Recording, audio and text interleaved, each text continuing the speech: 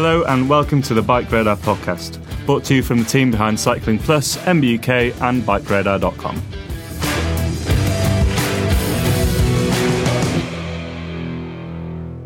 Hello, welcome to the Bike Radar podcast. I'm Tom Marvin, one of the technical editors here at Bike Radar, and with me today is our senior road technical editor. It's Warren Roster. How are you getting on, Warren? I'm very good, thank you, mate. Excellent stuff.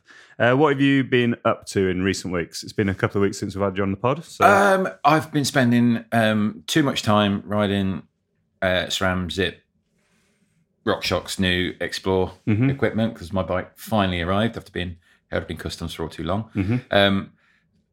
And to be honest, I'm really, really enjoying it. Yeah. You know, the thing that I was really looking forward to was obviously the gearing and, you know, the way they've approached that to make one bike such a really good viable option. But the thing that's most surprised me is probably the fork, because it's not just a scaled down mountain bike fork for big hits. It actually, the way it improves comfort and control when you're riding really heavy, hard surfaces is just phenomenal. You know, right. it justifies its being for that reason alone. Yeah. You know, it's a clever bit of kit. Do you think it changes the whole scene of gravel? Do you think it's... No, I fundamentally don't think it does. I think it just makes it easier to ride faster for longer, you know, which is what everybody wants to do. You know, it's kind of, you know, there are a couple of bits, and, you know, we've talked about before, there are places where I ride regularly up on the plain where there are some real trails there that are really hard because they were designed to take the constant movement of heavy artillery, you know, so it's basically tracks built of rocks. You know, it's like riding Belgian cobbles if Belgian cobbles were really sharp and made of flint. And those things just wear you out. They just grind you down, especially if you're riding a fairly rigid gravel bike. Just giving you that bit of comfort on the front, and especially when you're pairing it with the dropper post, which if you drop it a few mil, it almost becomes like a suspension seat post. Just a layer of comfort it just delivers you. It just means that you're fresher when you get to the end of those long drags, you know. Yeah. And that makes a difference. And also when you're messing about in the woods and, you know, jumping over roots and doing things you probably shouldn't do on a gravel bike, the fork performs. You know, it almost feels bottomless, which is a weird thing to say about a fork that's only got 40 mil of travel. But I haven't managed to make it clonk or top out or anything. You know, and I'm quite the ham-fisted rider when it comes to jumping off stuff. Do you think that, you know, now we've seen... it feels like in gearing, you know, one by in gravel is quite a thing, really. And that was spurned by, you know, SRAM bringing out their one by group sets, which performed so well with wide ranging cassettes. And now not every gravel bike is one by, but a lot of gravel bikes are one by. Do you think we're going to see a similar shift with gravel bikes becoming more and more suspended now that the biggest player in suspension has brought out their gravel suspension fork? I mean, suspension has been around a long time in gravel, hasn't it? Yeah. I've got the Cannondale Slate, which when you think about it now is what, 5-6 years old. It was groundbreaking. Yeah, it was absolutely game changing design, and Cannondale have improved on that. The new lefty, you know, the Ocho Oliver kind of hybrid is awesome. You know, it's a really good fork, but even though it's now not been designed around Cannondale specific oversized head tube, so you could effectively fit that fork to anything. They're not that easy to buy. Yeah. Now RockShox are everywhere. Yeah. So, you know, I don't think we should be talking about the Rudy as this huge, great big game changer, because it's just they're the last to the party. They're the last ones. Yeah, they're sort of the last ones to the party, but they've come out with such a refined product that has to, you know, you have to give it some respect. Sure. So I just think. You know, fundamentally now gravel isn't a fad; it's a genre. Yeah, but there's still a deep misunderstanding of what gravel is, because it came out as just this kind of one different bike. Is it a cross bike? Is it a road bike? What is it? You know, and now everybody's just like, oh, it's just a mountain bike with drop bars. It fundamentally isn't. But not all gravel bikes are equal. You know, if you look at, say, something from one of the originators of the kind of gravel genre, take Genesis. You know, take something like the Vagabond, or you know, one of their big burly steel gravel bikes, effectively gravel bikes, adventure bike, whatever you want to call it, and put that up as, say, against Cervelo's Aspero, which is a stripped down, race ready bike. And we're seeing a lot of those come in now. You know, Cannondale Super 6 Evo CX, where there's a gravel and a cross version thereof. We're hearing from a lot of the big players in the market that that's kind of where they're going next with a lot of their product, but they're not leaving behind the gravel bike with all the fixtures and fittings. So now it's a whole genre with sub-genres within it. It's kind of, somebody asking you whether they want to buy a gravel bike, what should I get? Is like somebody asking you, I want to buy a road bike, but I can't decide between a Trek Madone or a Dawes Galaxy. It's not the same customer across the whole gravel thing. So, I think it's a really exciting space right now, gravel. And if you want that one bike to do everything, go fast on the road, go fast off road, it exists. If you want that bike to go traverse the world and get off the road at the same time, that exists as well. And then there's every kind of permutation in between. It's kind of, you can make it what you want. Yeah. So, I think there's, I think it's just a really interesting place right now. Yeah. For me, the whole sort of gravel thing goes back to my earlier stages as a mountain biker, when mountain biking wasn't about trail centres or bike parks or anything. It was about riding off with an OS map in your back pocket and exploring. That's what gravel is now. Yeah. Gravel is just the origins of mountain biking, and that's kind of cool, And that's why you get people saying it's just a shit mountain bike with drop bars. But mountain bikes then were shit. Yeah. We can all look at them with rose-tinted spectacles. They weren't good. No. The gravel bikes of today, I'd rather be riding, say my GT Great or this Canyon Grizzle I've got with all the RockShox stuff on, than I would be riding my old 1991 GT Pantera with U-brakes. Yeah. I absolutely fundamentally prefer what it is now to what it was then. Yeah. So, for all those people moaning about how gravel bikes are just shit mountain bikes, you can't really buy shit mountain bikes anymore. So you might as well just buy a gravel bike and be a bit more efficient on the flat. There is we've discussed it briefly over email, but I think I'm going to try and do a feature on are gravel bikes just shit mountain bikes, or actually are they significantly different? And I think we share similar views on that, but I know there's people in the office who would take a counter argument perhaps. So maybe later this autumn, winter, there'll be a podcast on just on that topic. We can have it out with let's my colleagues. Get a whole bunch of us in a room together and let's fight. Let's fight it out. Yeah, fight to the death. So if we assume that this RockShox Judy is a potential upgrade to your gravel bike, sort of segues nicely onto our sort of topic for today's podcast, is relates to a feature that you've just written for Cycling Plus issue 384. I don't know when it's going to be in the shops, but worth looking out for. But you've sort of given us a quick rundown of what you think are the 10 most important upgrades, 10 down to 1 that you can make for your road bike. And handily within that, there's a few recommendations of products as well that you really rate. So we thought we'd rattle through those really, just to, if you've got a road bike, got a bit of cash in your pocket, where should you be spending it? And there's some interesting little things in there. There's some items which we'll discuss which may become a little bit lower down your list than you might have thought. I think this is like just based on doing this for probably too long, more than a couple of decades of just and testing so many bikes over that period. And then pretty much every bike you test, apart from a few exceptions of kind of stratospherically priced superbikes where you expect everything to be right. McLaren Venge. Exactly, yeah. It's just, it has to be everything it claims to be because you're paying through the nose for it. And because you're paying through the nose for it, if it isn't quite what you want, no shop is going to say, I'm not changing that, if you're dropping 5 figures. But for most of us who are working on normal budgets and everything, whenever you buy a bike, there is some element of compromise within it. Now, it's all about what compromise do you choose.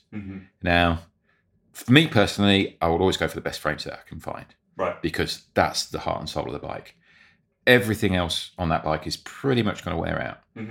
So don't be swayed if you're looking at a bike. And this was an old trick from loads of the brands, was you have a pretty decent looking bike, and then you will look at the group set and go, oh, look at that. They've put a Ultegra mech on that bike, and everything else is 105.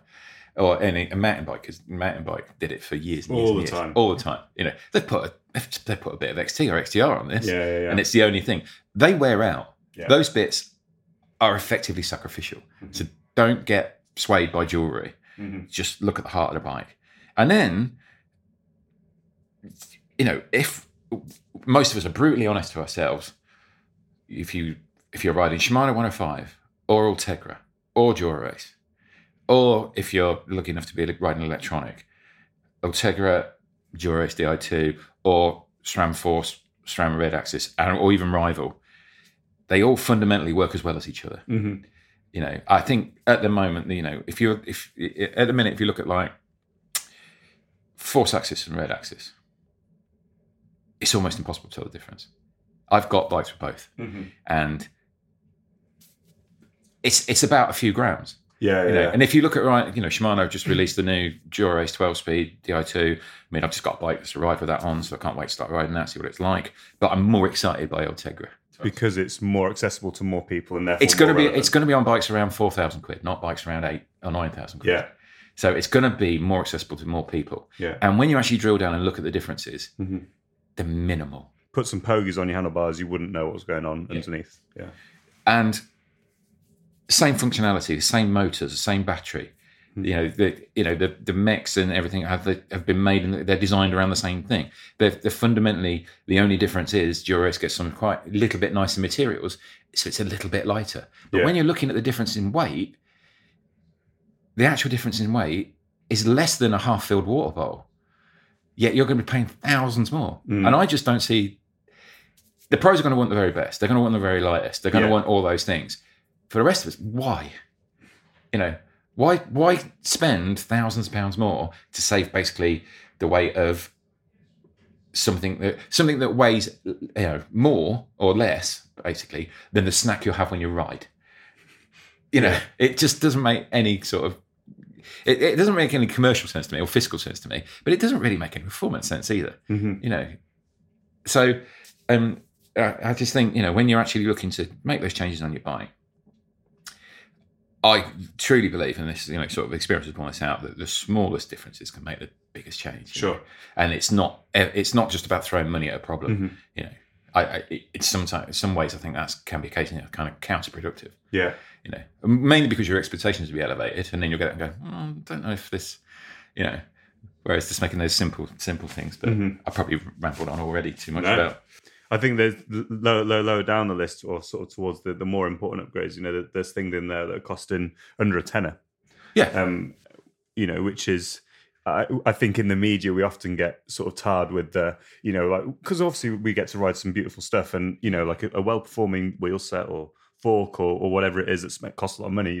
They're great things to ride and to enjoy, and we talk about those things a lot. But actually, there are so many really good things that you can pick for your bike that don't cost very much, but still perform to that sort of top level, and provide a lot of things. So hopefully within this list, there's plenty of items there which can be done on a weekly, like without having to save up loads and loads of cash. So let's crack on anyway. So number 10 in the list, I wouldn't say it's not the last thing you upgrade, but it's not the most important thing. But it's your bar and stem. Yeah, I mean, I think that's the thing is, like with any bike you buy off the shelf, I was talking about there are elements of compromise for every bike, and one of those compromises is that bikes come in set sizes, and so every component on it, all that kind of last featured fitting stuff, is all designed around a kind of an average. Now, not everybody is built the same. Not everybody's the same shape, And there are elements of either fashion or some people are looking for a kind of performance benefit when you come into things like bar width. Now, it's not just bar width, it's bar shape, If you're super flexible, you can probably get on with like a traditional classic drop, a deep drop bar, because then you can get much lower, you can get much more aero. But most people ain't that flexible, Even if they want to be. Even if they want to be, they're not. So a semi-compact or a compact drop is probably the best way to go, because you can spend more time in the drops without getting a crippling backache. Yeah. But the main reason I'm sort of talking about bars and stems is because they've gone for that average size. The stem could be too short for you, or it could be too long for you.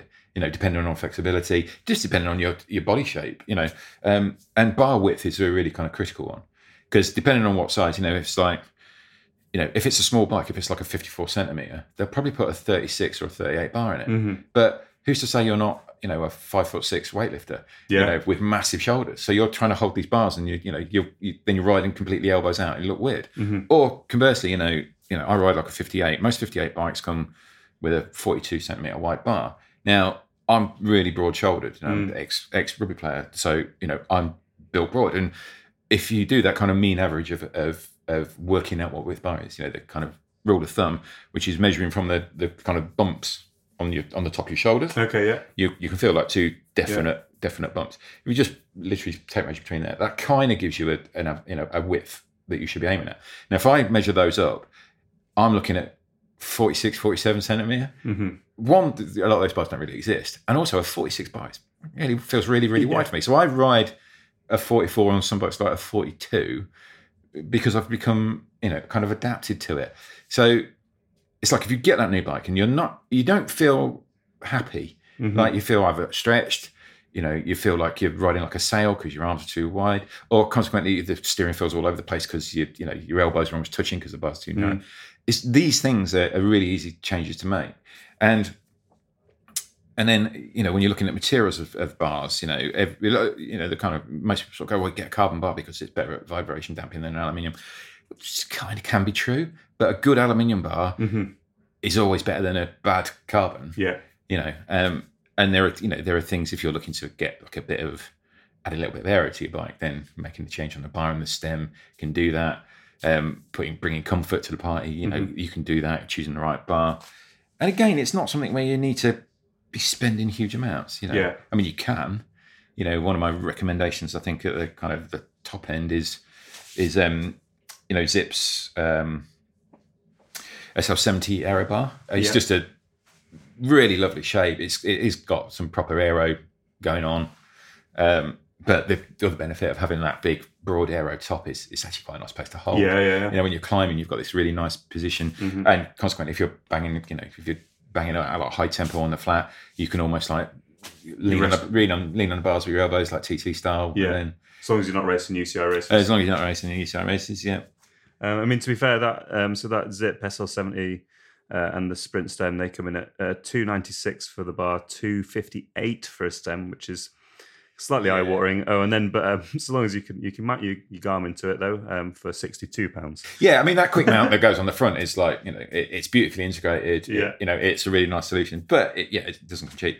And on the flip side, though, there are sort of cheaper options there. Yeah, I mean that stem is their top end, carbon, beautiful thing. But their standard, the standard SL stem, which again you can get a quick mount for, is a brilliant thing as well, and that's like a third of the price. Right. This was just kind of my kind of premium, kind of the Gucci option sort of thing. Totally, yeah. And then down at the other end, like Ritchie, I just think are a brand that really deserve a lot of recognition in that kind of finishing kit stuff because they just have some really good, cool ideas. So when you're looking at things like their bar and stem, it's the WCS chicane stem. It's just a really kind of neat thing. It's got like a hinged faceplate. It's got this really nice kind of hinged faceplate that hides the bolts, creates a little bit of kind of, it's more aero than a load of forward-facing bolts. And you're matching that with the Stream 3 bar. The Stream 3 bar's beautiful shape. It's got a really, the Ritchie kind of ergonomic drop is a really, really lovely place to hold. Again, it's got this kind of swathed and shaped top that's got really nice handholds on it, and it does a really good job at vibration damping. Nice. And the Ritchie do, so the WCS like carbon stuff at the super high end, which is really super expensive. But WCS kind of line comes right down to much more affordable levels. So I think this bar's like under £100. Yeah, and the stem's about the same, about 90ish. Yeah. So, but as a brand, I think Ritchie are a really good one to look at when you're talking, kind of quality finishing kit. Yeah. That and they do a myriad of options. I couldn't count how many actual bar shapes they offer. Some will probably say too many. It gets a little bit confusing. But if you're looking for something specific, then Ritchie will probably have it. They'll have something for you. Yeah. All right. Well, let's shift to number 9, and this one probably is the one that's going to confuse a few people. And you're saying maybe it isn't that worth upgrading your wheels. Well, wheels is one of those things that yes, it will make a big difference. If you've bought a £1,500 alloy road bike and it's come with unbranded, heavyweight alloy rims on, some sort of cheap cartridge hub, then changing those to something much, much lighter will make a difference. But I just think for the most part, the sort of outlay you're looking at, the gains just aren't as big as lots of the things that we'll talk about later, which make a much bigger difference from a much bigger, for much lesser outlay. Wheels to me are like they're like a treat. They're like a treat upgrade. Yeah. And if you buy well, you'll be you'll be blown away. And also, there's no denying that a really nice set of carbon rims on a road bike changes it forever. You just go, wow, that looks amazing. Yeah. You know, one of the worst sins I think of a lot of bike brands is, especially in things like aero bikes, is they'll sell you the entry level aero bike and go, yeah, this bike's really, really aero, but it comes with training wheels, which just means cheap wheels. Yeah, you know, and they look terrible. There's nothing worse than a deep section rim with a frame with like really shallow when you've got rims. when you've got these, big, these big aero profiles everywhere, and then it seems to be rolling on. What? It's like, it's got pram wheels. It's really odd. So you get big jacked up 4x4s, and then they've got silly little, tiny little alloy rims. It's terrible. Yeah. So what brands would you be sort of looking at then? You know, if you did want to upgrade your wheels, who's pumping out some really good stuff, both at the high end and the mid price? I think when you're looking at, if you're looking high end, you can't ignore MV, Zipp, DT Swiss, Campag, Fulcrum. They're doing some wonderful, wonderful things. But I think the other thing is when you're choosing a wheel upgrade is you've really got to think really, really hard and long about what riding you do. If you spend most of your time riding in the hills, don't get a 68mm deep aero wheel. Sure. Because, it will be really fast getting to the bottom of that climb, and it'll be quite fast coming back down. But you'll be labouring up it.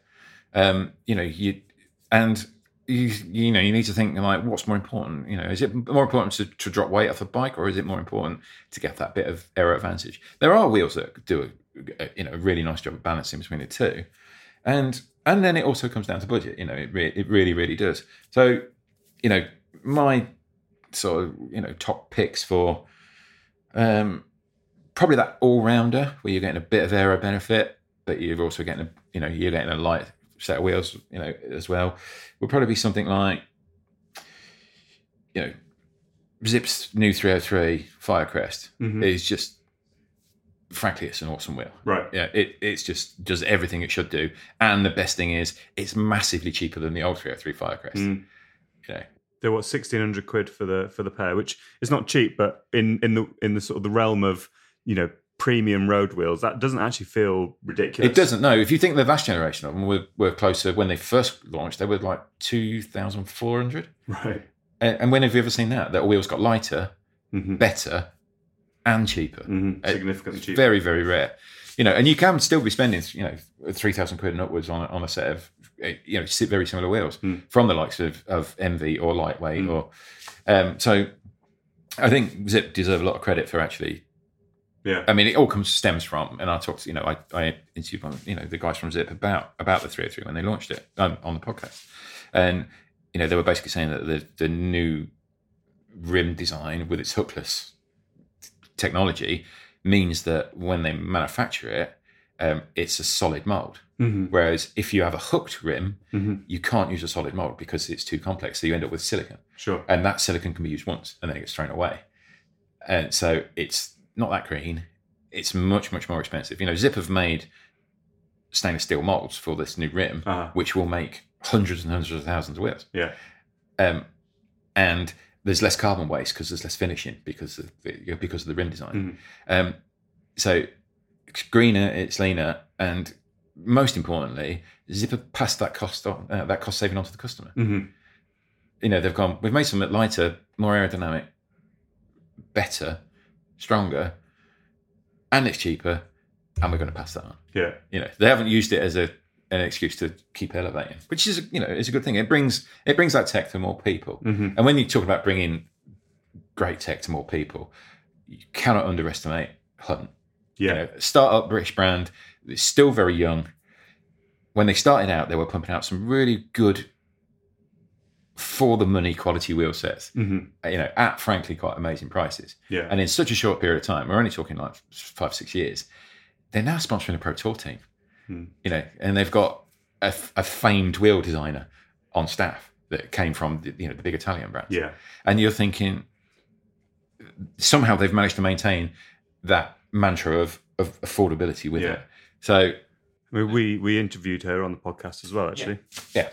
So it's quite an exciting time in kind of wheel design, not necessarily from the design point of view, because I think everybody's kind of arriving at this kind of balance between aerodynamics and stability, because, you know, if you've been along as around as I have, some of those early aero wheels, which were giving you phenomenal fingers at the wind tunnel, were almost even rideable in the real world. You know, I can remember, you know, descending a rather steep mountain in France on a brand new set of aero wheels and riding basically between a gap between two walls, so basically an open gate, and the wind put me on the other side of the road before I even knew where I was.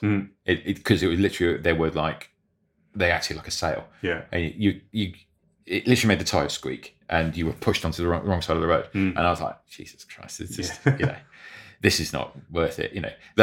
And that's when the, you know, kind of wheel designers were designing wheels in the isolation of a wind tunnel, testing them on a velodrome, and then actually thinking, well, let's go outside. You know, and you get outside and go, Jesus, these are unrideable.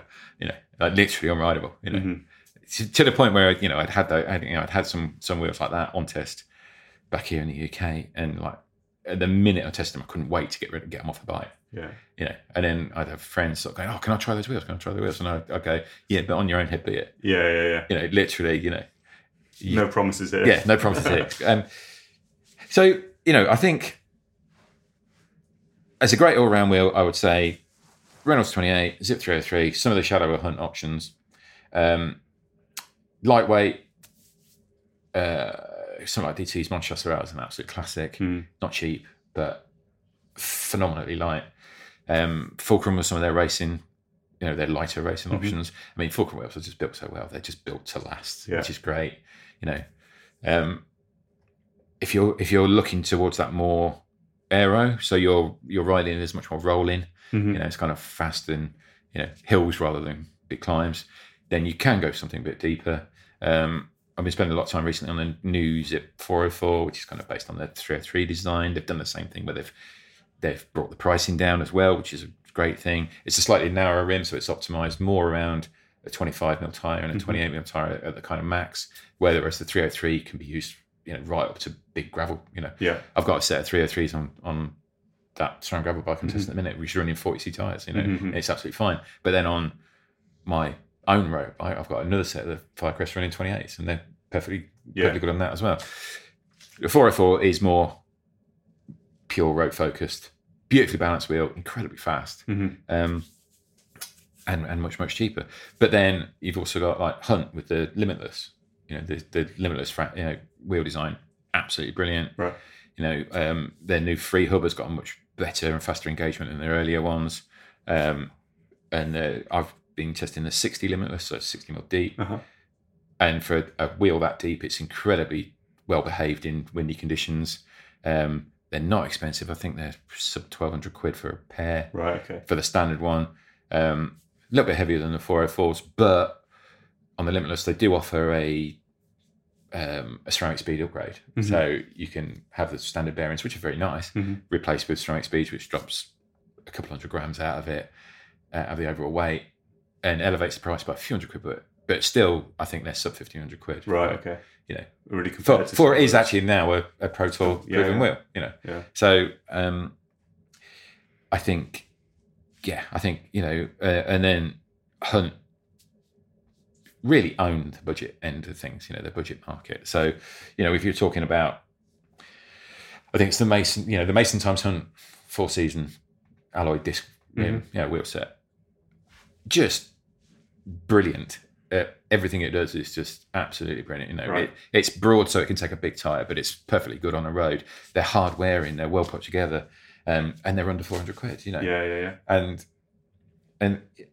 they're not, you know, sub 1,600 grams. You know, and if you think most bikes that you'll buy now, say under £2,500, the standard wheels are coming at the OE equipment wheels on it, you're probably looking at 1,800 grams, 1,900 grams, sort of thing. So for less than £400, you're dropping close to half a kilo. Yeah. Which is not to be sniffed at. Really. Not at all. Let's roll on to a couple of other bits and pieces then. So number 8 is a seat post. It's not the sexiest of items. No, not at all. But I guess you probably underestimate how much time one spends using a seat post. Yeah. I mean, the thing with the seat post is, it's the simplest upgrade to make. Anybody can swap a seat post. Yeah. You know, you need a multi-tool 5 minutes, and you can do it. And again, it boils down to a similar thing like bars and stems. It's all about fit. So, as I was saying, if your bike feels a little bit long or a little bit short, a change of seat post will help. And it doesn't have quite the same sort of major effects on handling that it would change into if you feel your bike's overly long and you dropped out your 100mm stem and put like a 60 on it, it will fundamentally change the steering. It will change the way it handles. But it's probably better to put an offset seat post on, so you can actually slide the saddle back and adjust your length there. And the other thing is, it's one area where a lot of brands will look to make savings. Yeah. So they will put the cheapest, nastiest, heaviest alloy seat post on a bike, and you can drop a good 100, 150 grams just by changing to a carbon post, and you'll make it a bit more comfortable. Yeah, because you get that little bit more like shock absorption. And I don't think you need to spend huge amounts. I mean, you've got as a premium option the Canyon S14 VCLS 2.0 CF. Bit of a mouthful. It is. Is that so I've got one of Canyon's VCLS posts on my gravel bike, and it's got that split design. Yeah. So it's got a bit of fore and aft twang. Is that the same sort of? That's the same. Yeah, basically the same principle. It just brings more comfort. If you think the back end of your bike's a little bit harsh, then switching to a seat post like that would just takes the sting out of the tail. Yeah. It just makes it everything just a bit smoother, a bit more flowy. But most carbon posts will give you some element of that.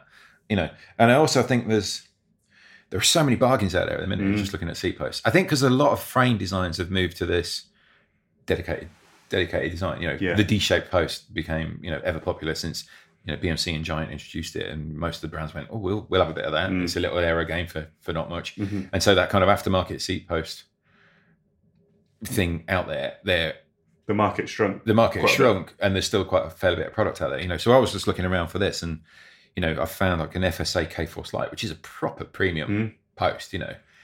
This is super, super high end, and it's really light. For like a 400mm post, 250 grams. Yeah. That's getting proper light. And, some of the big online retailers are banging them out for 60 quid. Right. It was a 200 quid seat post when it launched. Yeah.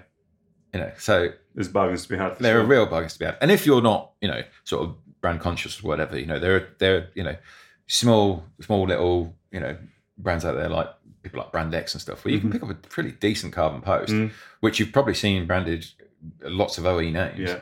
For like a tenner. Yeah. And there's not many places on your bike where you could save 100 grams, 150 grams by spending a tenner. Yeah. So have a dig around, see what there is. Yeah. Yeah, I guess so long as it's a fairly sort of recognisable brand, there's never really going to be any issues. I think you'd be unlucky. So number 7, it's not something. Well, it's something you buy because they can cost a bit of money, but it's not something you fit to your bike, and it's more about you fitting your bike to you. So it's a bike fit. Yeah. I mean, I think this is, and I've had a few bike fits over the years, and it is quite remarkable the change it can have, the difference it can make, just by either confirming that you've got yourself in the right position, or just asking somebody that's an expert on if what you're doing is right, and just making those smallest adjustments. I mean, I had one of the first fits I had years ago. The only thing we really did was we altered my saddle height by 5 mil, and I saw differences. Yeah, in riding with a power meter, I saw an increase in power, and also being able to hold that power for longer. And then there was and there's things like if you've got twinges or aches and pains after riding for a certain amount of time, it's got something to do with the way you sit on a bike, or something to do with posture. So just going in and to somebody that can talk you through these things. But I would say, the one fundamental thing to do if you're having a bike fit is it's a two-way conversation. Don't be blinded by science. Don't let somebody instill what they believe you should be doing on a bike. You've got to, if they go, you could end up going to a fitter that's only ever fitted racers or time trialists. Yeah. And he's going to try and slam you and stretch you and do it. And you just fundamentally, if that's not what you're after, you just fundamentally have to go, I don't like this. This is not what I want. But then it can also go the other way where, if somebody spent a lot of time fitting, more kind of leisurely riders, they can end up putting you in almost like a hybrid position. You go, no, I don't want, And so it's always got to be, this feels good, this doesn't feel good. Sure. This is not, this, and talk, just talk about where you ride, how you ride, what sort of speeds you ride at, the bits of cycling you enjoy, the bits of cycling you don't enjoy, because, those bits you don't enjoy could be something to do with your comfort. Yeah. And, and then there are so many fitting options out there right now, so, you go up to like the premium end, and I mean, here, especially in the UK, there are 3 or 4 kind of wind tunnel options you can go to and be, both fitted with guys who fit the pros. And, the one that we'd recommend, we've done a few things with them, is the Bike Tailor, who's based up in Silverstone. And that is a wind tunnel fit. Although the Bike Tailor will basically can fit you anywhere, because his main business is tailor building beautiful bikes, super bikes for rich people. But he's, Stevens is a really good guy, and he's very, very knowledgeable. He's seen everything, and he's fitted everybody from top pros to rich, older gentlemen buying expensive bikes, who probably want to have the right position of Cav, but are never going to have that, So he's, and because a lot of his business is selling these really, really expensive bikes, the last thing he wants to do is sell a bike, and then somebody come back to him and go, I don't like it because they're wrong on it. So that's like the premium end of things, and you're talking around £275 for the wind tunnel fit. And going to a wind tunnel is always fun. I mean, you've done it, haven't you? And £275 actually sounds like it's a good day out. It's a great day out, isn't it? Yeah. You get to see all this, kind of be surrounded with all this cutting edge technology. But then the other one, which I've had a few fits with them, is Retool, which is Retool from Specialized. It's a company Specialized bought a few years ago, and they kind of absorbed all their kind of body geometry knowledge into this very clever bike fitting system. And I still think the perception is, for a lot of people, is like, because most Retool fitting suites are in Specialized concept stores, that you can't go there if you don't own a Specialized, or if you're not in the market to buy a Specialized. But they'll fit anybody, and you can go in on your own bike, and they're actually pretty good value. It's around £100 for a fit. And so you can book yourself in on your own bike. Doesn't have to be a Specialized. You go in there, they'll fit you, they'll give you their advice.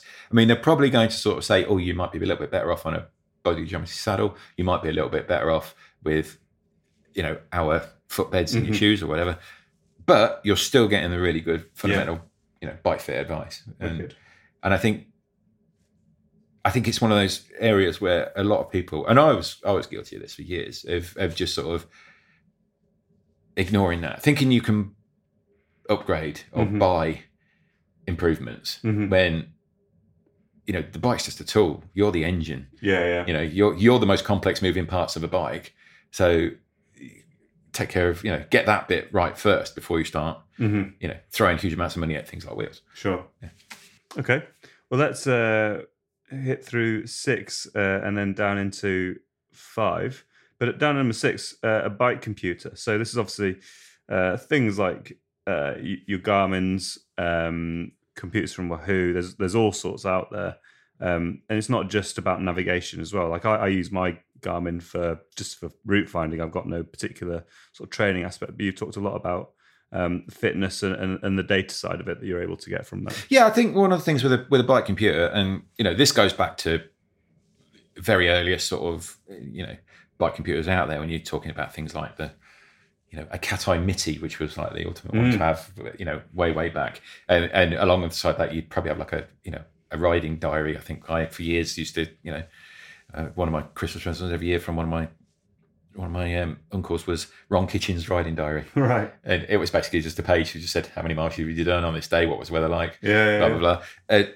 Proper nerdy, but that's all I think a lot of people are really using a Garmin for. I mean, navigation is a great thing, but then you're looking at a lot more. And, to be fair, navigation you can probably do on your phone.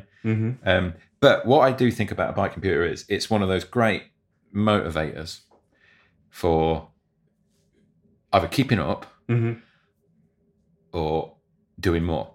It's one of those things. And, I'm not talking like the world of the Strava obsessive trying to trying to get KOMs or whatever against a myriad of people you don't know and you don't know what they're riding, or and the thing, always the thing with I always find kind of funny on Strava is that well, it's all well and good if you've got this KOM, but if then a Cat 1 race comes through and there's 40 guys like absolutely nailing themselves, you're never going to get close to any of that. It happened in I'm not one of those sort of Strava people, but a few years ago the Tour of Britain basically came right through my town, and the two big climbs around there, which there were kind of a lot of local people were kind of, I've got it. Sure, and the Tour of Britain went through it, and they were minutes faster than anybody else. And you just sort of went, well, what's the point? What's the point in that again? So, but I think as a self-motivational tool, Garmin does this really well on Garmin Connect, that you can earn badges. Yeah. You can earn badges for how much you've ridden, how much you've climbed. And this is every month. And then you can set yourself like yearly goals or weekly goals. And it's all these little things that when you get up in the morning and you look outside and it's grey and it's a bit wet, oh, God, and then you're thinking, oh, yeah, but I'm only 1,000 feet from getting my monthly climbing record. It's one of those things that will just tip you over the edge and get you out. Yeah.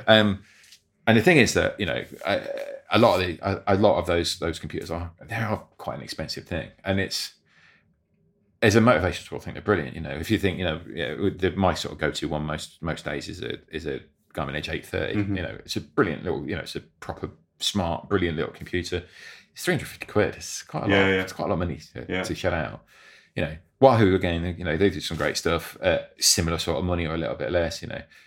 Probably don't have quite the myriad of functionality of the more expensive Edges. But what I would say is like you've got a supercomputer in your pocket, a phone with a really good app, and I'm talking things like Strava, will do exactly everything that a decent bike computer could do. Yeah. So then what you're looking for is just a decent phone mount. If you want a general display, so if you want to see it all the time. If not, just put it in a plastic bag and put it in your pocket. You can still do all that thing, and there's a phone case that I've been using and transferring onto a lot of different bikes at the minute by Fidlock. And to be honest, it's brilliant. It's compact. It works on a combination of a magnet and suction, and it's quite brilliant actually. It's so tenaciously grippy. It's insane. I've been testing for a few e-bikes recently, and if you've got like an e-bike, let's say e-bike motion, to get the best out of e-bike motion, you really need to be seeing the app in front of you, because it gives you all the metrics you want, and you can use it as a navigation tool and all this sort of thing. Yeah. But most e-bikes don't come with any sort of phone mount, so the phone's in your pocket. You're like, oh well, I'm not getting all the functionality of this. And then this Fidlock, you just like vacuum, poof, bang it on the bike, and it is so strong. I mean, you can rotate it for 360 degrees really simply, so you can have it landscape, portrait, whatever. But I can pick up. There's one of the e-bikes I've got at the minute, the Le Monde Prologue, which is his beautiful new carbon, lightweight, flat bar, kind of urban suburban e-bike. It's really very, very nice. I'll be bringing out a big test on that quite soon. But it's still an e-bike, so it's still not light. It's still like I think 12 kilos or something like that. I can pick that bike up with my phone, just holding the phone, because the suction, the vacuum, the magnetism of that clamp is that good. So I can literally grab my phone and pick the whole bike up with it. Huh. It's mental. And then to release it, it's just got this like little trigger that you just push and it pops off. Okay. It pops off straight away. Yeah.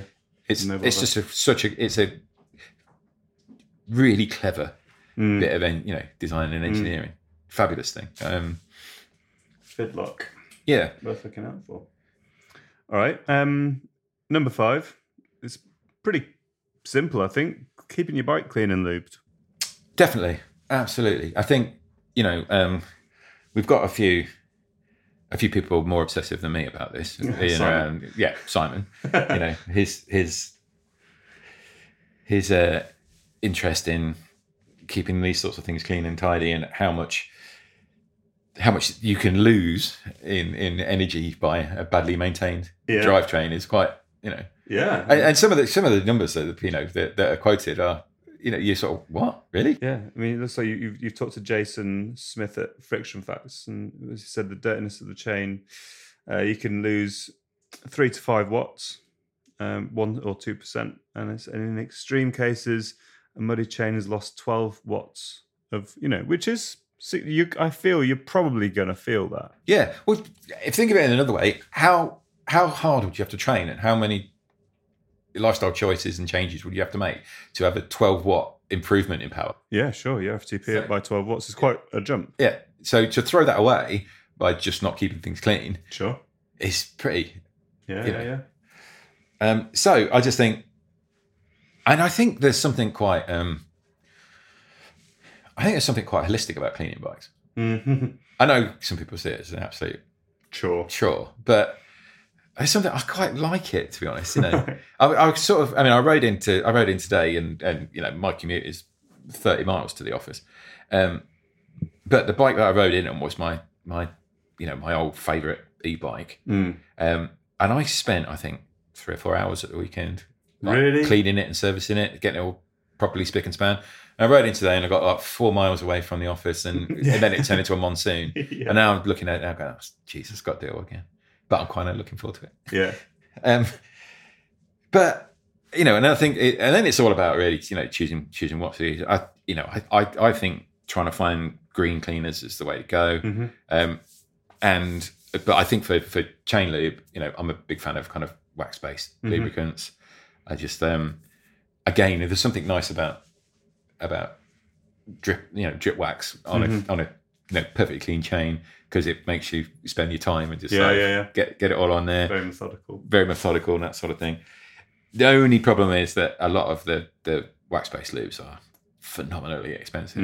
You know, I've got, I'm lucky enough to have some of the Ceramic Speed UFO drip chain lube. That was after, you know, I went over to see them and did a feature about them a few years ago. And they were sort of, you know, telling me how brilliant it was, and gave me something to take away with me, which I used very, very sparingly on a couple of bikes. And it is a phenomenal stuff. Sure. And when you go into their kind of their sheds out the back of the factory or where they make it, it's like, you know, it's like the weirdest chem lab you've ever been in, because it's just, there were so many weird household products that they've been trying to put into this. Right. You know, so we're talking things like sesame seed oil, olive oil, sure, and all these different kind of natural waxes and things that they've been like cooking up. I still don't know what the recipe is, but I'm really impressed that, you know. Yeah. You know, they're probably don't want to give it away because just go down Tesco's. Yeah, exactly. But it is phenomenal stuff. But it's what, 37 quid for a bottle. So it's not the sort of thing you want to just like chuck out there. So the one that I do use day to day on pretty much all my bikes is Squirt. Sure. Which is much cheaper. It's like 12 quid for a 120ml bottle. And it's fabulous stuff. It's just really, really good. It just keeps, you know, it's quite good at just keeping muck off the chain and just keeping everything nice and smooth. And to be honest, you know, a well-maintained, a well-cleaned, a well-lubricated bike just pays dividends in the long run. Smoother to ride, it's quieter to ride, you'll have a nicer time, the bits will last longer. And you go faster. And yeah, if you believe, you know, the research by engineering people far cleverer than I, then there are performance gains to be had. Yeah. But a performance gain for me, I think, is riding a bike that doesn't creak, rattle, or squeak. Yeah. Because then I'm just thinking about riding. Yeah. Or I'm riding along going, God, this bike's nice. Rather than going, what is that? You know, because then your head's not in the game, is it? Yeah. You know, if you're trying to work out where that noise is coming from, you know. And so I think there's something, you know, there's definitely something to be said on a almost spiritual level of, you know, the spirit, the zen, you know, the zen of keeping your bike clean. I think there's something in that. All right. Well, let's move to number 4 before we get too holistic about all this. We've talked about fit, and you know, obviously a lot of things that you're going to be changing on your road bike is to do with fit and how you sort of sit and are positioned on the bike. And obviously, one of the key ones for that is your saddle. Yeah, absolutely. I mean, again, it all comes down to bikes are sold at the average, the mean average of you know what they consider is like will befit and benefit most people. And I mean, this kind of boils back down to whenever I'm testing bikes. I know a lot of, you know, fellow testers all around the world and things. The first thing they do when they get a bike is change the saddle to their preferred saddle. And I'm kind of at the other side of like, most people aren't in that privileged position. Most people just buy a bike and then they'll get on it and they'll ride it. And so that's what I tend to do. So weirdly, over the years, my hindquarters have been accustomed to the good, the bad, and the ugly. And most saddles don't really bother me, or I thought they didn't really bother me until I started having proper like saddle fit like measures.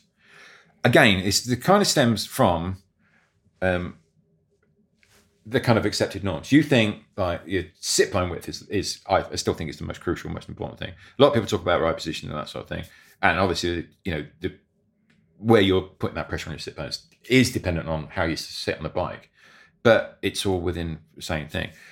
And from what had been said and all that sort of thing, it's that kind of. I'm a big tall guy. I'm over 6'2". I'm 95 kilos.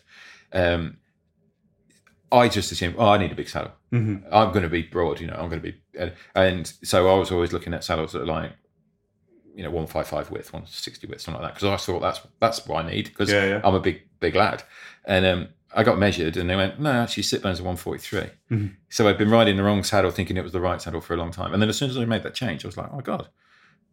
All makes sense. It's not that I felt uncomfortable before, but now I just feel so much more comfortable. Sure. And it's again, I think it's one of the things, along with getting a fit, it's just about knowing yourself better. Mm-hmm. Get into the bike shop. Most of the major brands, Cedar Italia, Physique, Prologo. I'm sure I'm forgetting some others as well. They've all got fitting systems, and they're all much of a muchness where they just. Some do it computer based and it's really, really clever. There are some like SQ Labs where they basically sit on a bit of cardboard, but they all come up with fundamentally the same thing and it's telling you where those pressure points when you're sitting are, and then choose a saddle to suit. And it can be one of those things that will just change everything. It will just, it can just make, it can make you shift from being, I can ride this far, until I'm tired, uncomfortable, blah, blah, blah, to, oh my God, I can ride this far. Yeah. Because it's one of those, it's as soon as you start getting saddle pain or painful, that's it. Your day's done. Mm-hmm. Because it's just unpleasant. It's just unpleasant, yeah. So you just don't want to do it, And it's one of the things that can be really, really off-putting, especially to newer riders. Mm-hmm. So, I know most people listen to this podcast are going to be long-term riders and that sort of thing, but you probably have riding friends that have just started or relatives or kids or partners. And so what I would say is if you want them to become someone that's going to ride with you all the time and get really, really into it, just go, let's get you fitted properly. Yeah. Let's get the right saddle for you. Because the worst thing is to take somebody out for a ride and you're going, this is the best thing in the world. Cycling is absolutely wonderful. And halfway through they're going, my bum hurts, I don't want to do this anymore. Yeah. And there's nothing, you can't fundamentally change, you can't go, no, it's fine. You go, no, it hurts. Yeah. One of the choices you put down is your premium one is £390. So I mean, people spend a lot of money on beds. People spend a lot of money on sofas because you spend a lot of time there. Yeah. So I can actually understand why you might spend an awful lot of money on a saddle. It's the Specialized S-Works Power with mirror. Now, can we hold on? I don't think I need a mirror anywhere near where that saddle's going. But basically, this is a 3D printed saddle. Okay. But it's built with like these it looks like almost like a honeycomb, and it's got these kind of almost like sort of pillars that's in between. So it's really empty, kind of airy thing. Okay. Physique also use the same technology. It comes from like running. Okay. So that's why they're so expensive, is because each one has to be printed, and that takes a long, long time. Sure. But it's insane. Mm-hmm. The comfort is just off the charts, absolutely off the charts. I'm hoping the price of the technology is going to come down, or at least maybe they'll offer that tech without the carbon hull and the carbon rails and all the other expensive bits. I'm really hoping that it comes down, because it literally is just a saddle you could sit on for days, and it's just so ridiculously comfortable. Mm-hmm. And I was looking at them, when I first got to try them, going, oh yeah, this is fantastic. But then going back to my obsession with keeping things clean, it's going to be a nightmare to clean. Because imagine if that gets muddy, and it isn't. Yeah, it isn't. It just all the muck just blows out of it and stuff. And it's so adaptive. It's kind of like going from, and this is kind of relevant to me because I've just spent a lot of money on a new bed. It's going from an old metal sprung mattress that's done its time and is a little bit kind of lumpy and thingy over there, to then going and getting like a proper memory foam mattress with the proper kind of titanium coil. You know, the one I've got costs so much ridiculous amount of money, but you know, it's cooler. It's insanely comfortable. It's like, you know, all of a sudden, you know, I used to get up at like 5:30 in the morning because I just felt I need to get up 5:30 in the morning. Now I could just stay in bed all day because it's just so much more comfortable.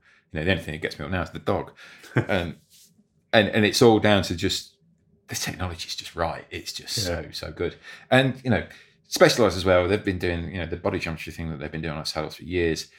They've kind of got the shapes nailed, and that power. The power is like the short stubby saddle. Yeah, you know, which I've become a really, really big fan of after years and years and years of actually quite liking, you know, long saddles like the Fisicharione. And then, you know, I was just talking to one of our old colleagues, Ben Delaney, you know, who briefly kind of left being a journalist and went and worked for Specialized. And then when he came back into journalism and was working with those guys, you know, he was like, "You've got to try the power. You've got to try the power." And I was like, "Nah, it's right. It's fad."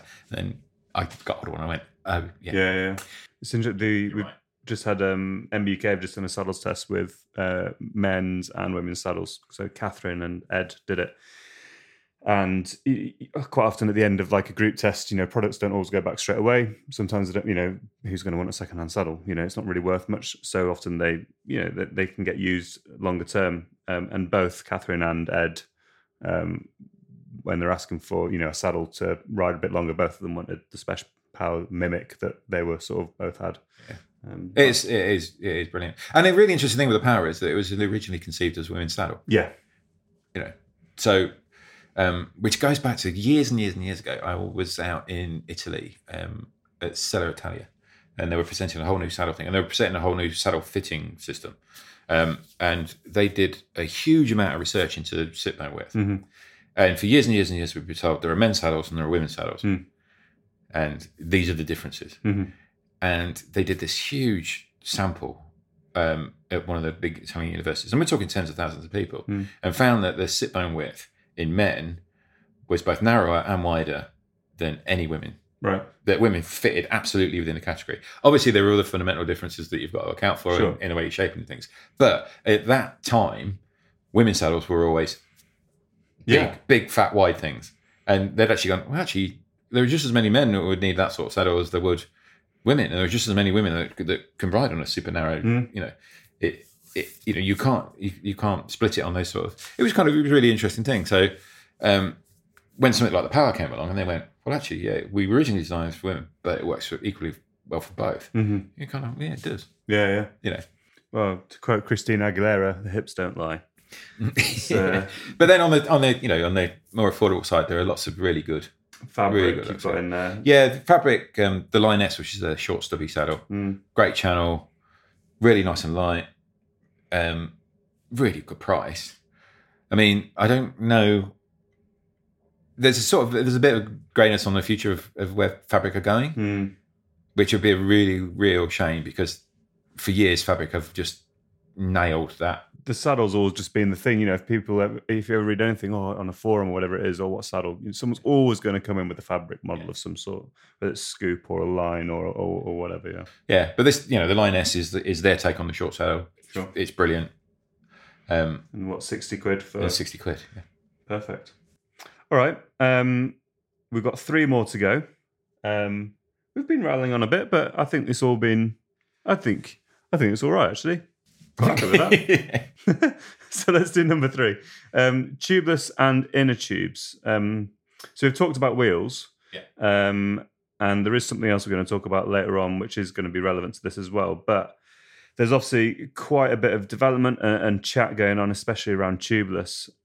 It's the next big thing in terms of comfort, puncture resistance. But tubes still definitely have a bit of a place anyway. Oh, definitely. Yeah, absolutely, definitely. I mean, from personal use, personal experience, if I'm riding anything 28mm and above on a road, gravel, whatever, I'll always want to go tubeless. If I'm riding anything below that, I just stick with tubes. Because it's easier. It's easier to live with. Until hookless came along, seating a 25mm hooked tubeless tyre was insane. I mean, to the extent that I went and bought a compressor for the simple reason that it was the only way to, you're testing so many wheels, so many tires. And I was sick of spending 2 or 3 hours and getting nowhere. And I was like, right, I'm just going to go and buy a compressor.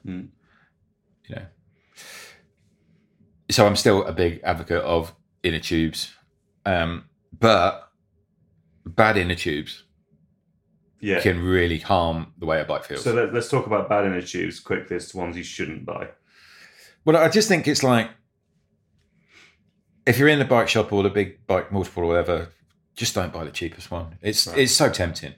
Just like, oh, wow. Look, those inner tubes are $2.99. Mm-hmm. But they're thick, they're heavy.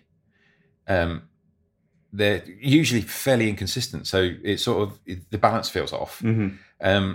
And it will just dull the ride of your bike. But then at the other end, a lot of people talk about kind of, super light latex tubes or just super light butyl tubes. And they're great.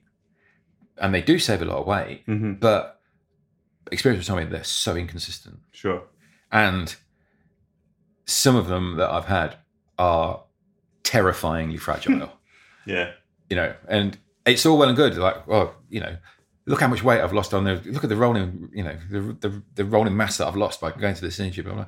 But if you're spending most of your time by the side of the road trying to fix it, you ain't going faster. Yeah. I mean, and some of those super light ones, they just leak. So you'll get home, you'll hang your bike up, and then you'll get the next one to go for it, and you go, oh, both my tyres are flat. Mm. And that just so seeds a doubt that you pump them up with pressure again, you're out for a ride, and all the time you're thinking, now, do these just leak, or have they got punctures? Or have they got slow punctures that I just haven't found? Mm-hmm. And a lot of, I've had like super light tyres that have been punctured by a bit of flint. And then when you've taken the tyre off to get the tube out and looked at it, that bit of flint has created like an inch long tear.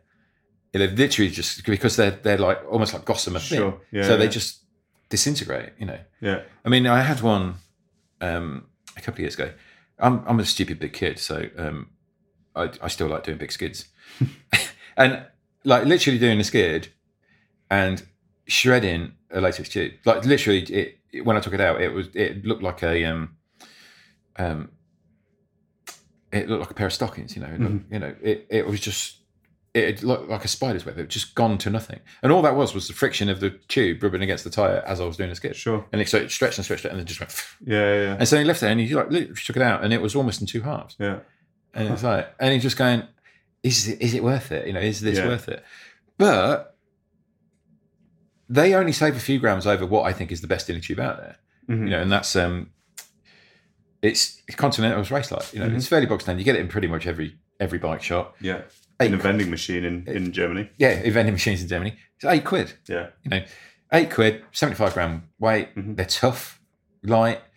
It's Continental, so they're supremely consistent. Got really nice, the valve's good. It's got removable core. Mm-hmm. So putting valve extenders on it if you're running deep wheels. Yeah.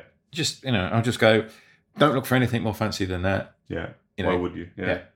It's just so dependable and just so good. And then, consequently, like all tubeless just isn't equal. Mm-hmm. The quality of tubeless valves that either come as original equipment on a bike or that you can buy out there, again, can be really, really inconsistent. Yeah. It can be, and there's nothing worse than getting a set of valves that come with like 15 different rubber grommets to go on the other end, and you're looking going, oh, which one is supposed to go with this rim? Mm-hmm. It's getting better. It's getting a lot better. A lot of wheel brands out there are actually sort of making almost like molding into the rim. So it's really. I mean, there's an American brand, Boys. I tested some of their wheels recently, and they've actually sort of molded in. Okay. Where the valve sits and where everything. Sure. So the valve is just perfect fit, perfect seal. Yeah. It really good. And I was looking at that going, oh, why does everybody do this? Yeah. Rather than bringing in any sort of vagaries or, the need for washers or grommets or any sort of that sort of thing. But I would say if you are looking at valves. An aftermarket valve. My absolute favourite is the Mill Kit. Sure. I don't know if you've used them on mountain bikes or. I've not. I personally have not tested them. We have done it in the mags. Basically, it's like any other tubeless valve for a simple thing that it's got. It's basically got a two-way rubber insert within it. Okay. So you can take the valve core out Uh-huh. to top up your sealant, Right. and and you don't use any air pressure. Doesn't piss all the air out. Yeah. Right. Okay. And it's just a valve that's literally got a valve within it. Within a valve, yeah. That's one way. It's just a simple but genius idea. The kit. It's not cheap. It's like 28 quid, but it comes with a syringe that is designed to, penetrate and push through that valve. So you can constantly top up your sealant and make sure you're on top of it. Sure. Because we all know that sealant doesn't last forever. Yeah. And it's one of those things that you can forget about. I have from bitter experience, sort of punch you by the side of the road and go, why isn't this tight sealing? And then actually had a close inspection and go, oh yeah, because it's just chewing gum.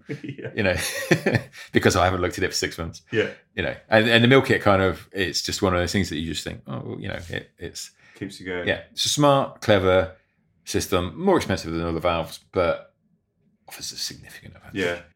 And to go with that though, you recommended Stan's race sealant. Yeah, it's good. It's long lasting. They've been in this game for longer than anybody else. Yeah, they just seem to do it better than anybody else. And it was the race sealant is they do a standard sealant and they do it as the race sealant, the one with slightly thicker, slightly more bits in it to sort of seal slightly bigger holes. Yeah. And I think that's the one element you should be looking at on the road, because you are tending to run at much higher pressures.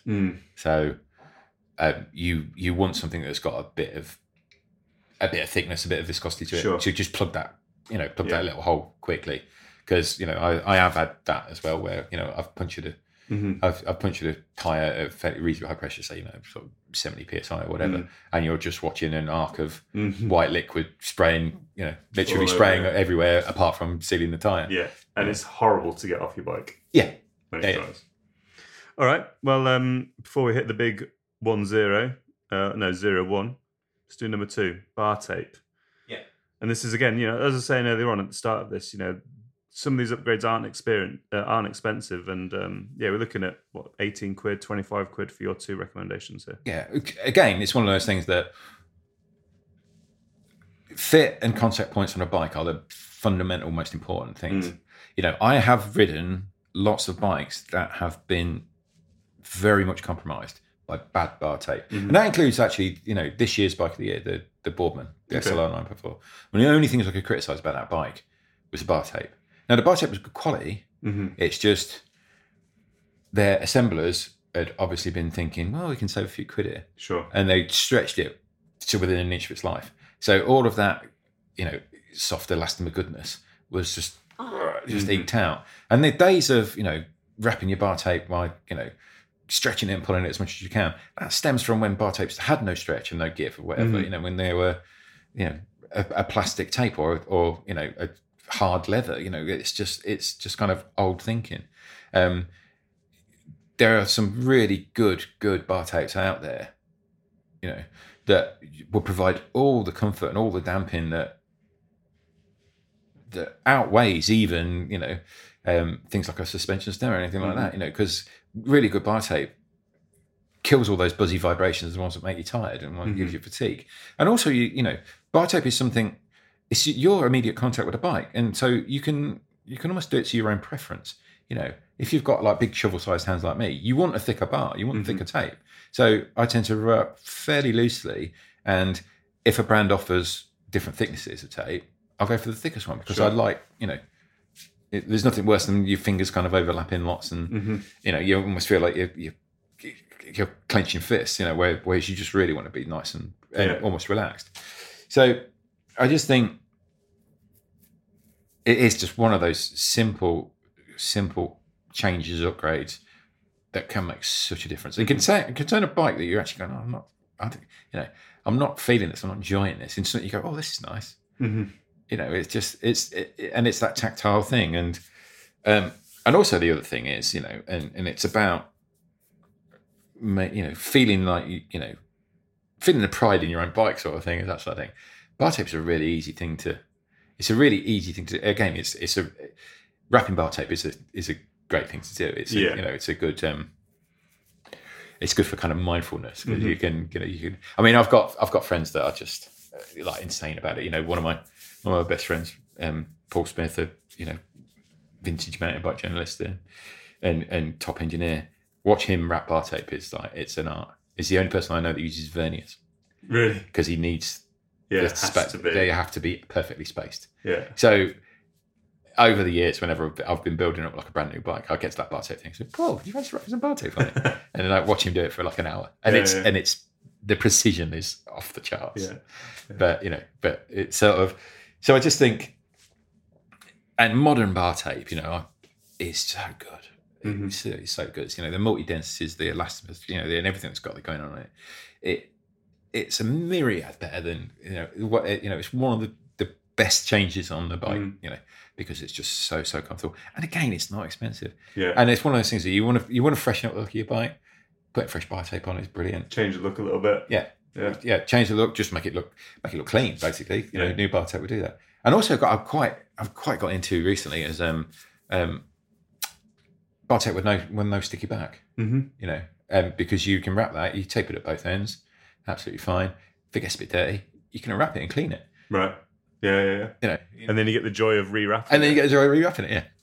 Yeah. So you've recommended the Pro Sport Comfort as your budget one. And Pro is basically the Shimano's component line. Yeah. It's got some gel padding in there, infused within the EVA polymer construction. It's like 3.5mm thick. The length they give you is fairly generous. So if you do want to do a big overlap, it's almost like double wrapping.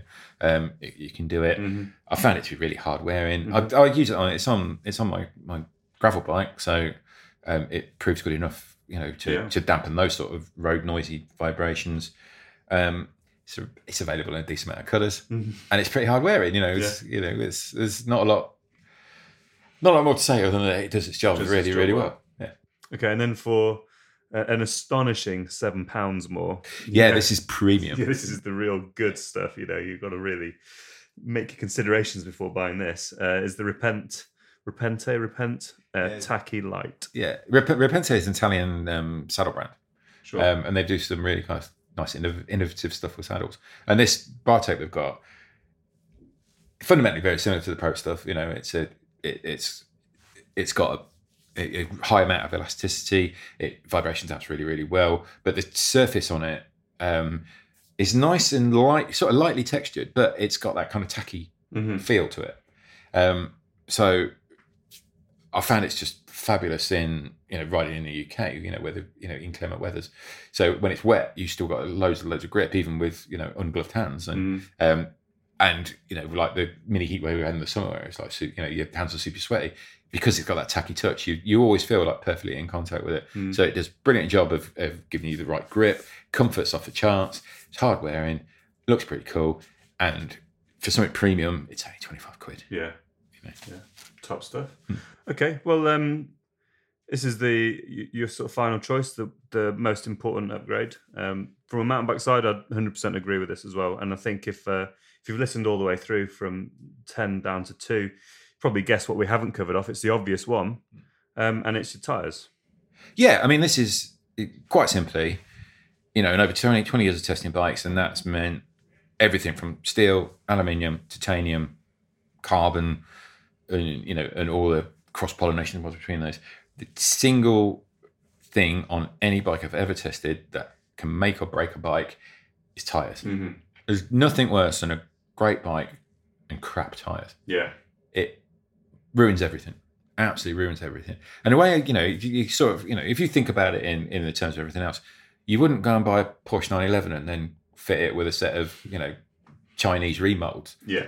It's just, it seems idiotic that bike brands do this. They'll sell you a $3,000 bike and tell you that it's the best thing on earth, and then the tires on it are hard, waxy rubber, steel bead, unfoldable, uncompliant. Mm-hmm. They don't grip.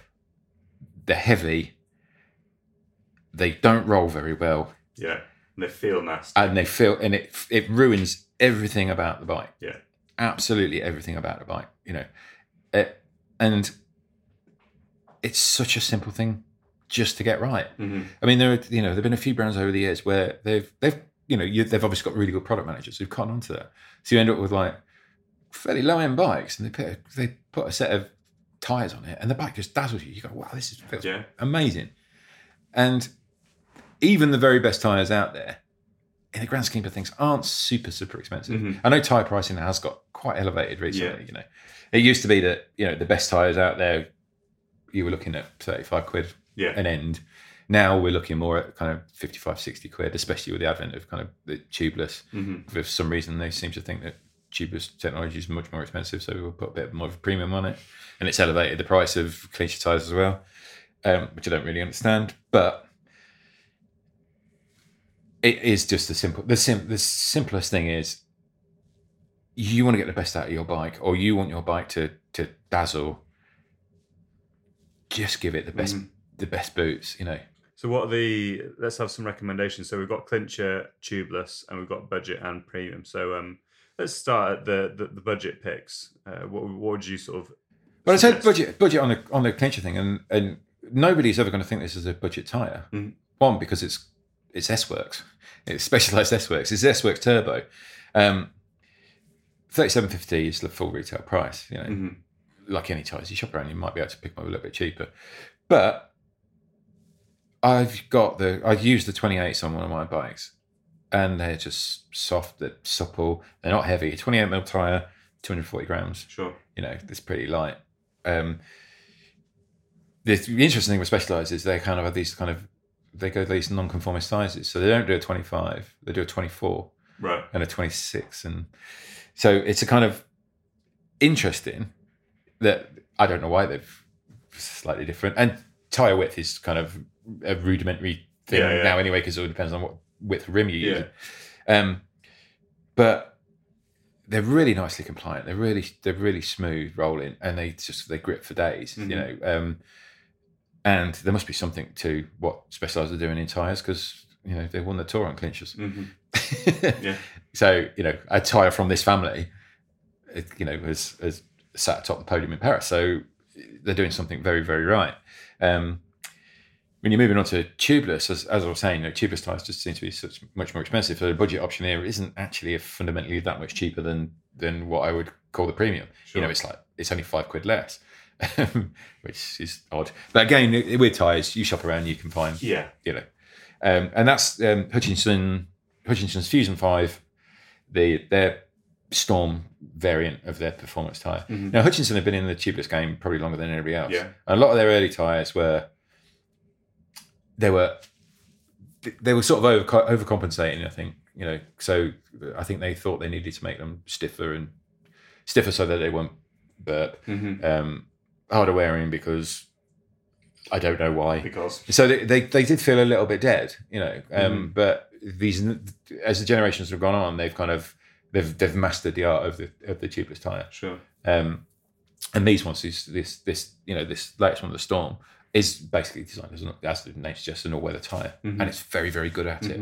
And they've retained the toughness, but now they've brought in nice rolling and good, good all-weather grip. So not much more you can say than that's a really good Four Seasons choice, I would say. If you want something a little bit sparkier, then move on to the kind of the premium ones. Now, I don't think anybody will be surprised by my premium choice on clinchers, and it's Continental. It's the GP5000.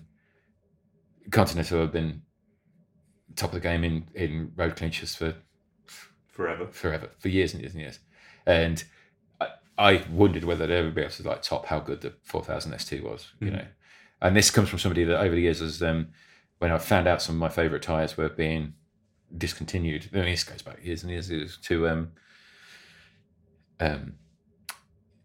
when I was told by one of the big British distributors, "That's your favourite tyre, isn't it?" Yeah, they're discontinuing it next year. And I was like, "How many sets have you got?" And they were like 10. I went, "I'll buy them all."